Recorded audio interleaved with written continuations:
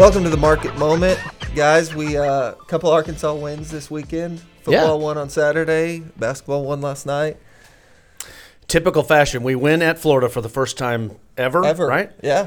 And we lost already games this year that we should have won. And so I wish they'd have just saved this victory for like years from now. We were actually really good when it mattered. And we needed to win that game on the road at Florida. But and nonetheless, you could tell they were loose after getting rid of that Enos. I mean, I guess that was one of the keys. Yeah. Maybe. It was fun, but it didn't matter at all because we're 3-6. So that's right. We can win out, though. Winning out? Yeah, go to a bowl game? Yeah. Hey, basketball team looked good last night. It is contrary to what people think. Christmas maybe not be the favorite time of the year. It's 2 basketball games and a football game each week for the next 2 weeks. That's pretty fun. That's pretty cool. Fun. Yeah. And a lot of trips to Fayetteville for the next couple most weeks. importantly, hunting season, we just talked about. If you're a hunter, since you guys are avid hunters. Hey, do they call them hunters or is it like gamesmen? I don't. Yeah. What's the proper just term? Men. That's what. Oh, is that what it is? Okay. Well, ouch. Did you see Michigan State lost? That was directed at us. Yeah, I think so. Yeah, pretty much. I own 0 camo. Me too. Did you see Michigan State lost though? I did. Number 4 to James. That's okay. And here's the random fact: Tom Izzo, coach of Michigan State, his nephew is the coach of James Madison, and they schedule these cupcake schools at the beginning. Not so much. Yeah, that was good. All right, last week in the market, strong week overall. Yeah. I mean, it was, we were coming out of a stretch 3 months in a row. The markets had been down.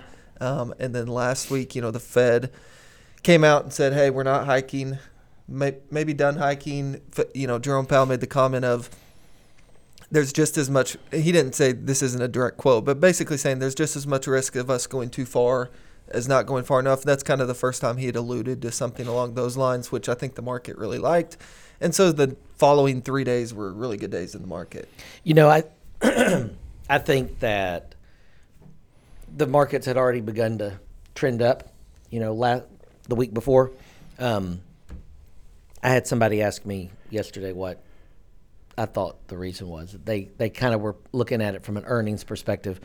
I think the 10-year going from 5 to 4.5 in the span of 5 days, that's a 10% drop. I think that fueled a lot of the buying. I mean, earnings have been good. I think earnings have been better than expected. But I think that, you almost had a little bit of the bad news was good news last week. Right. You had strong earnings, and you had the 10-year falling to 4 or 5. Right. That was the fuel that the markets needed, and it lifted all boats. I mean, everything, small cap, mid cap, large value growth, everything went up. I was looking back at the Fed, and I went back to 2008 when we had the financial crisis, right? And I remember that. Think about this real quick. U.S. commercial banks carry an estimated $650 billion loss in their held-to-maturity assets, okay? But they don't have to mark them to market. You remember that when we did that in 2009 when we switched the rules there? Fed Chairman Ben Bernanke and Treasury Secretary Hank Paulson and FDIC Chair Claire Sheila Baer if they were still in charge, they would have insisted on mark-to-market, and we would need a TARP 2.0 to bail out our banking system. My point is the Fed has changed the rules since 2008, makes this a little bit different of a market. And that I went back and looked at Fed history throughout, going back to the 70s. To me, the Fed is a gunslinger. I mean, they're just doing whatever they want, and they can go on the TV and they can talk all these things. Yeah, I'm considered the office pessimist when it comes to this stuff, and I laugh about it because I usually am optimistic.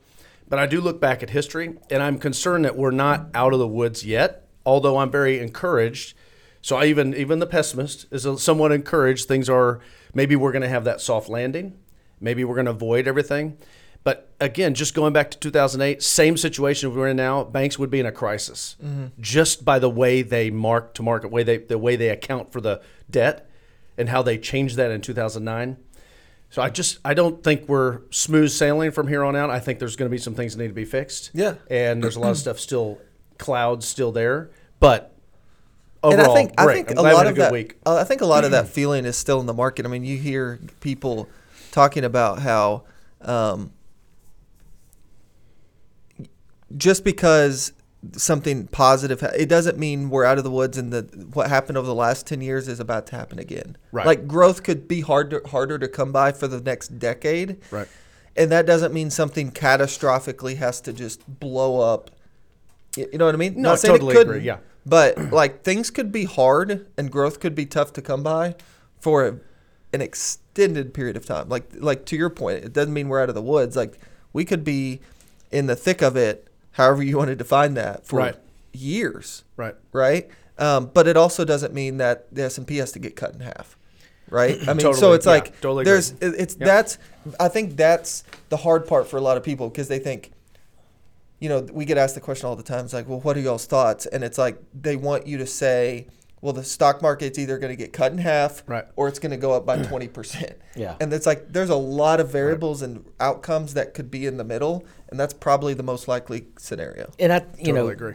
met with somebody yesterday afternoon, and he was asking me my thoughts, and he was expressing he was nervous, concerned. And one of the things I said is, you need to sometimes separate the economy from the markets.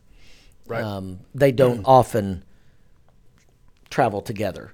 You look at 2020, the economy was shut down, and the stock market soared. Right. And then you look at 21 and 22 when the economy was exploding and the markets began to fall.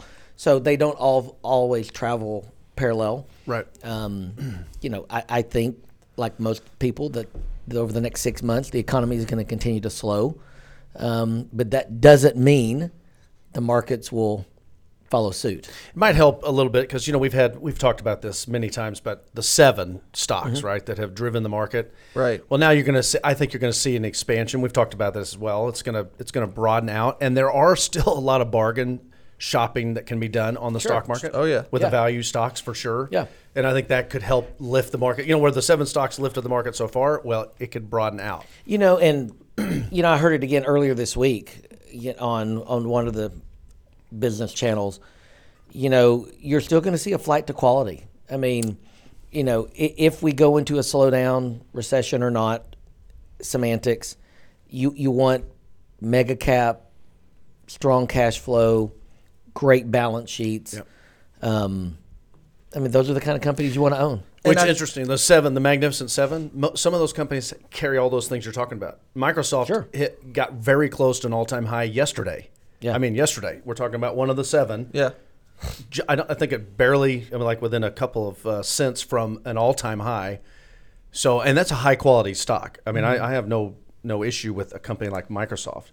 So, anyway. Well, and you have Apple that's still carrying $140 billion or so in cash. Right. So it's, Something would have to break for the market to sell off quickly, in my opinion. I think rates being higher and staying high longer, it will have a drag in terms of potential and growth, as it should. I mean, assets don't typically go up in value as much and as quickly in a higher rate environment. Mm-hmm. Right. And so, but a lot of these companies have long-term fixed debt locked in for years, especially these big companies. Yeah. And so 5, 6, 7, 8% debt that they would have to go get today, it doesn't matter because they're so flush because they did all the right things a couple years ago and locked it. I mean, you look at what like the average rate on like Microsoft's debt is, and I don't know it off the top of my head, but it's like 2.5%, 3%. I mean, it's like crazy when you think of a corporation being able to borrow at that rate. And so they're going to be companies. I say all that to say they're going to be companies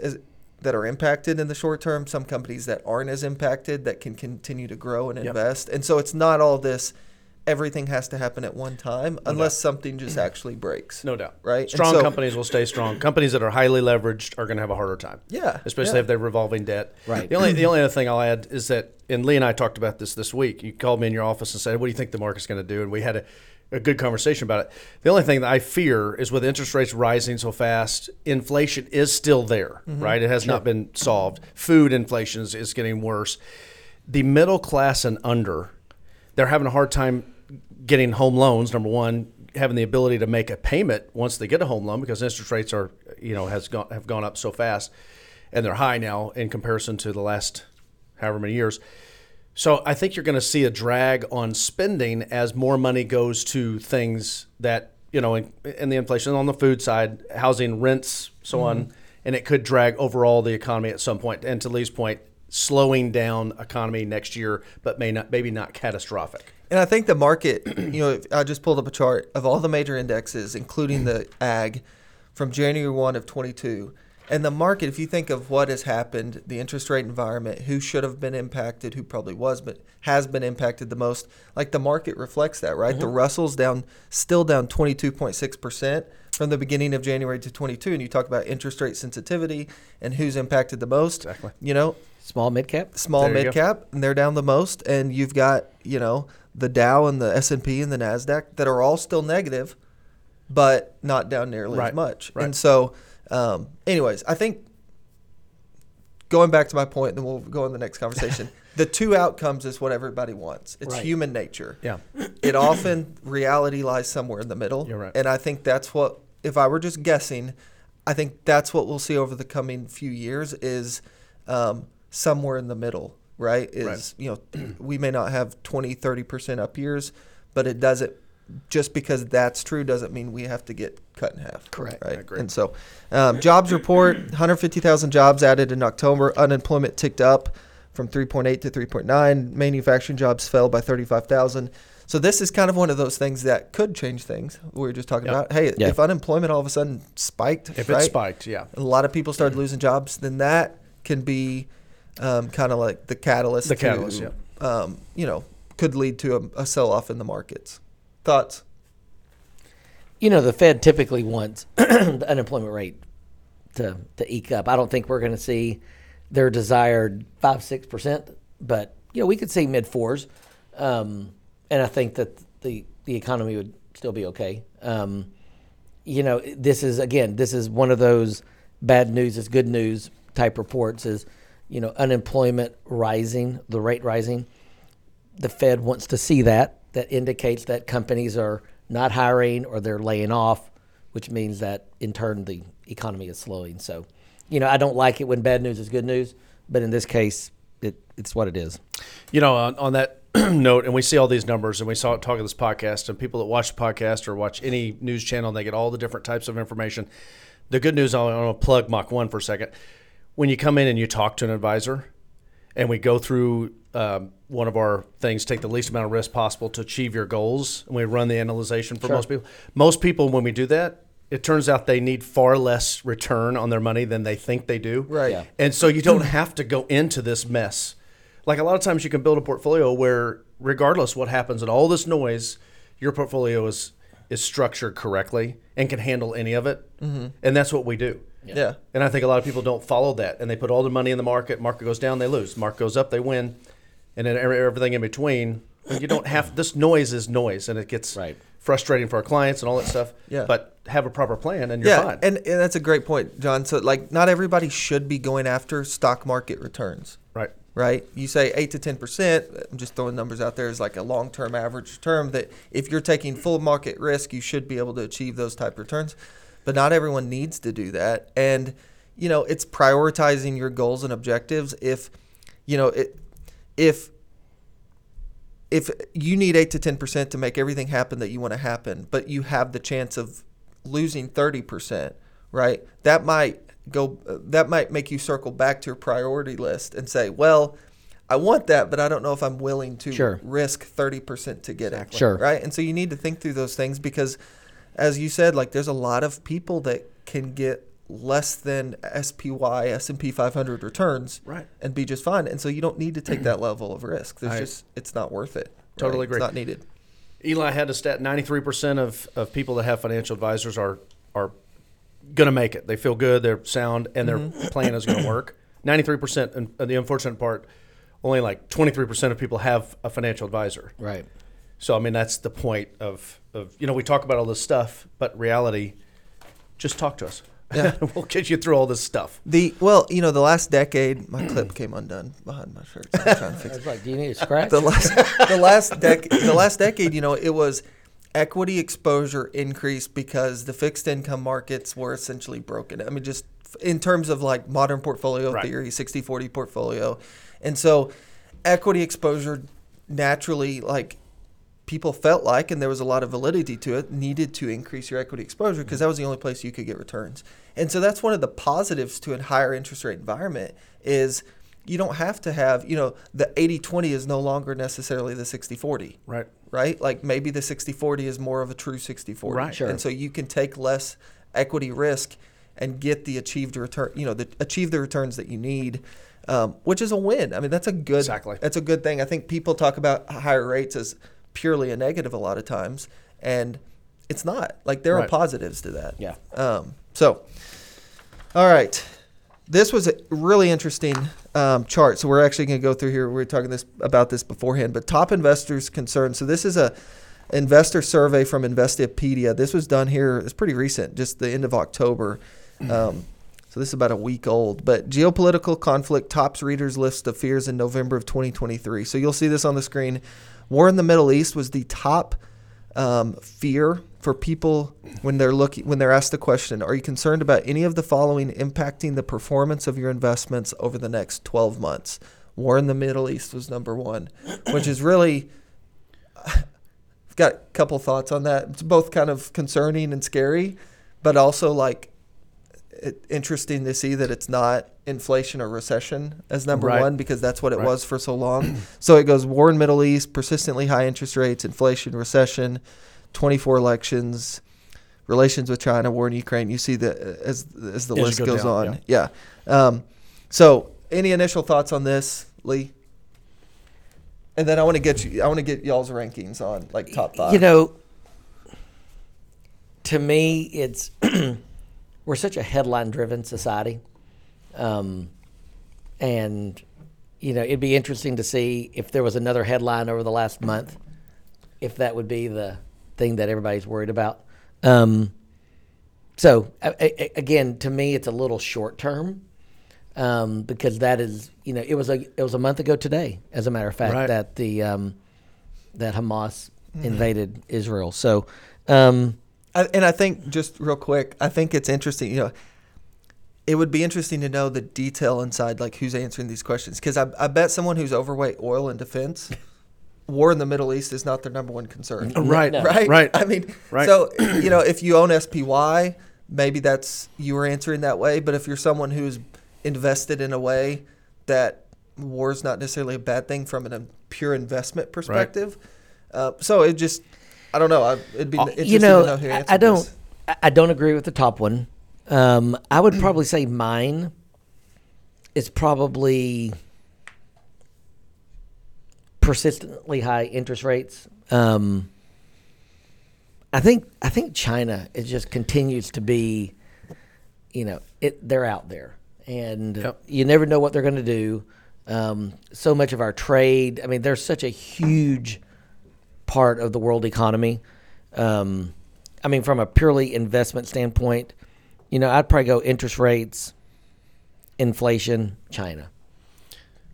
I think I'd go some of the Fed stuff down near the bottom and bank failures. I worry a little bit about our commercial stuff, but that's probably not my top.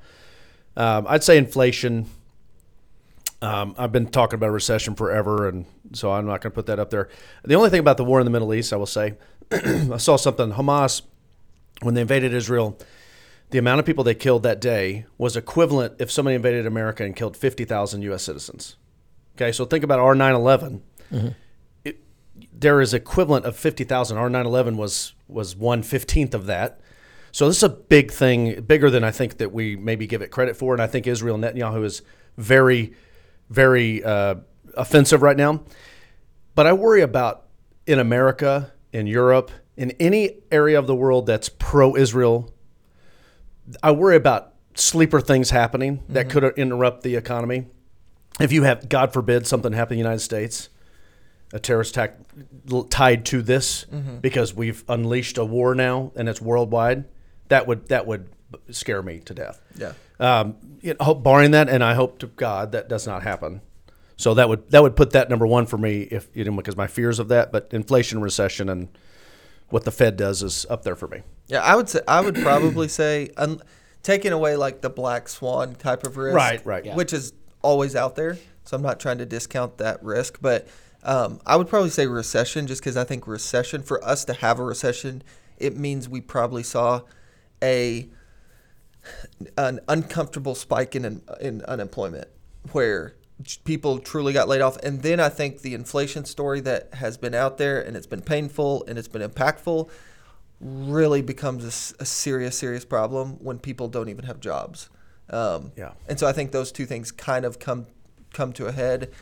That's still where, and I'm not saying I think a recession is going to happen. I just think that's the one thing that, from a market's perspective, would have the biggest impact if it did come to fruition. You know, the reason I kind of mentioned the persistently high interest rates is, you know, we've gone through many cycles where rates go up. We have not had a period of time in a long time where rates stayed elevated for an extended period of time. And you know, and we're not talking 2 years. We're talking probably 9 months. Right. But again, it has been a long time since we've had a, 2 or 3 quarters of very high interest rates. And, that takes a toll at some point. Rising interest rates, it happens every few years. Right. The Fed's going to do that. Right. So we'll see. Yeah. And I agree with you. I just think that impact is slower to be felt. Yeah. Fair. Than, And I think but I because agree. it's- I mean, I absolutely agree. I think we're a year into that, and I think that you are going to see some of that start to be felt. I look at like Northwest Arkansas, where we live. It's a bubble. It's a fantastic economic place, right? And there are other spots in the country that are very similar to this.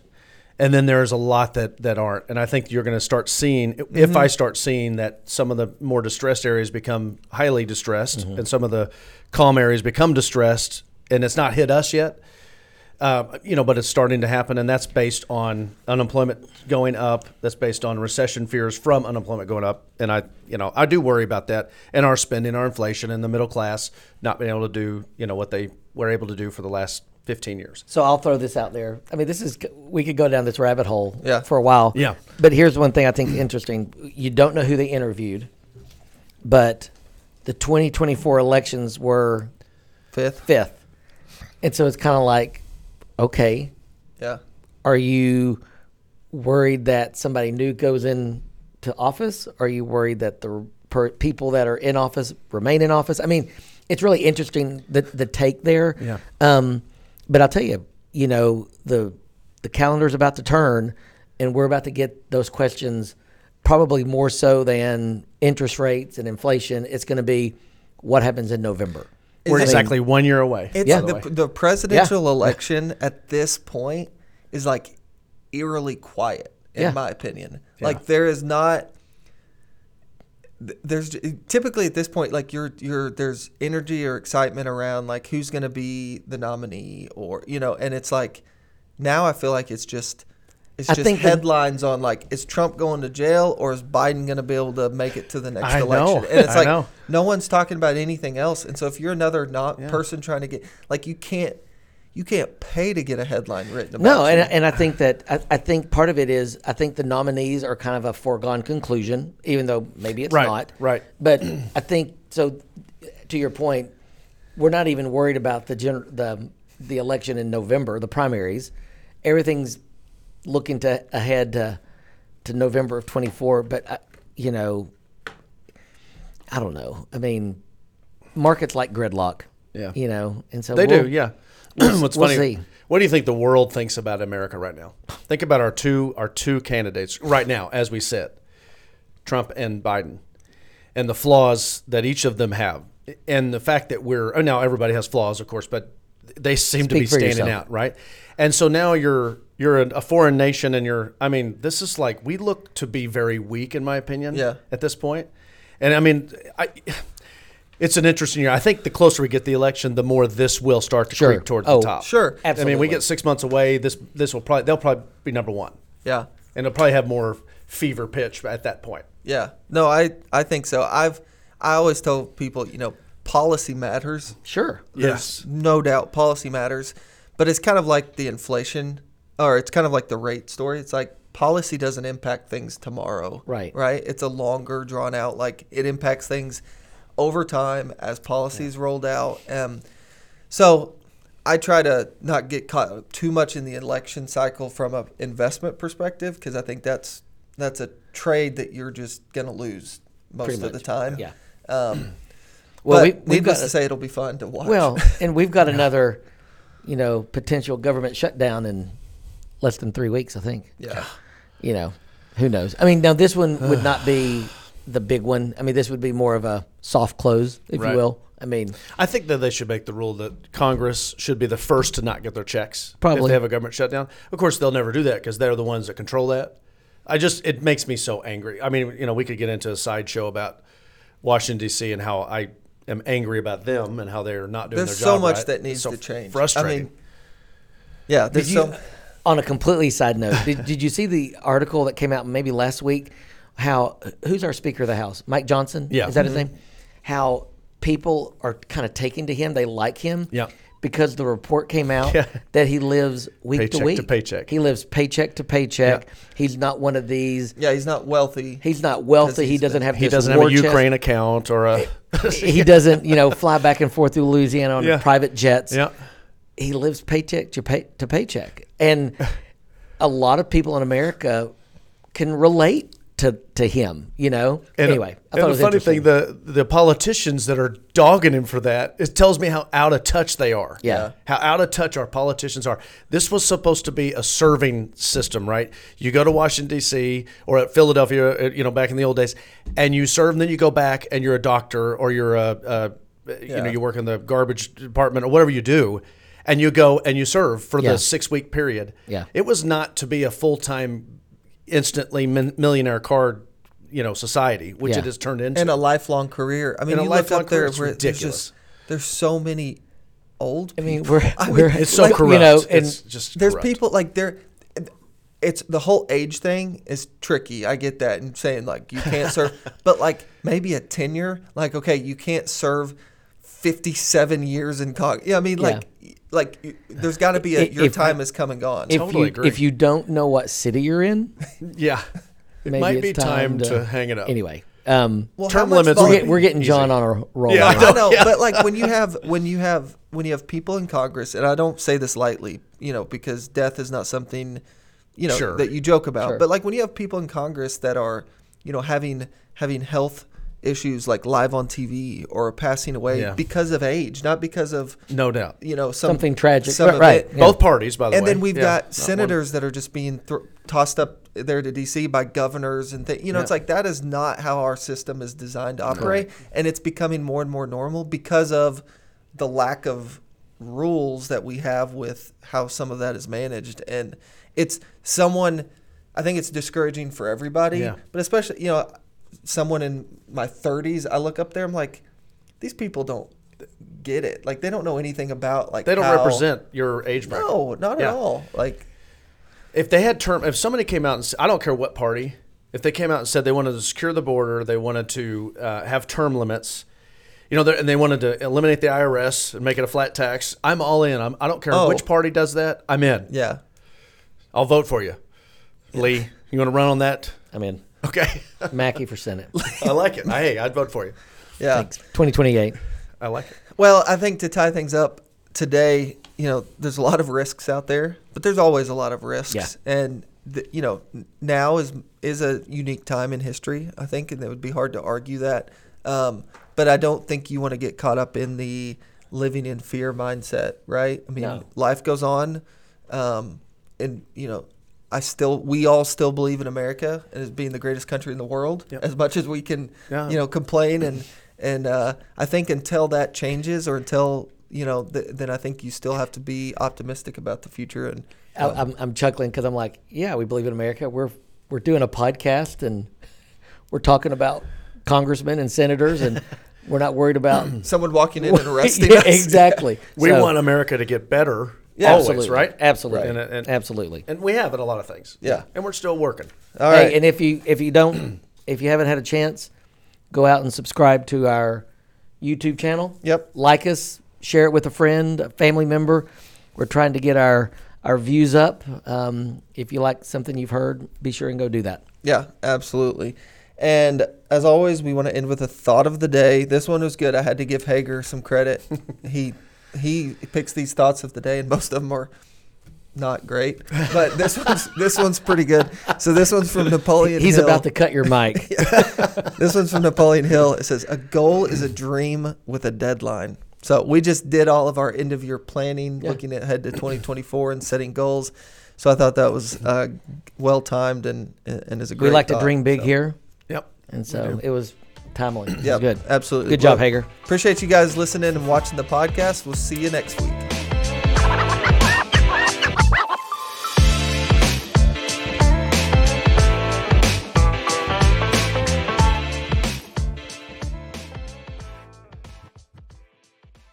A quick reminder that the hosts of the show are employees of Mach 1 Financial Group. This podcast is for informational purposes only, and nothing said in the show should be taken as investment advice. Employees and clients of Mach 1 Financial Group may maintain positions in the securities or strategies discussed. Mach 1 Financial Group, LLC, Mach 1 is an SEC-registered investment advisor located in Rogers, Arkansas. Mach 1 may only transact business in those states in which it maintains a notice filing or qualifies for an exemption or exclusion from registration requirements. SEC registration does not constitute an endorsement of the firm by the Commission, nor does it indicate that the advisor has attained a particular level of skill or ability. Third-party ratings and recognitions are no guarantee of future investment success and do not ensure that a client or prospective client will experience a higher level of performance or results. These ratings should not be construed as an endorsement of the advisor by any client, nor are they representative of any one client's evaluation. All investment strategies have the potential for profit and loss, including the loss of principal. Actual account results may have been higher or lower than the results mentioned, depending on an individual's investment timing, cash movement, size of the account, and client restriction. Past performance is not indicative of future results. For full disclosures, please see mach-1financial.com/disclosures.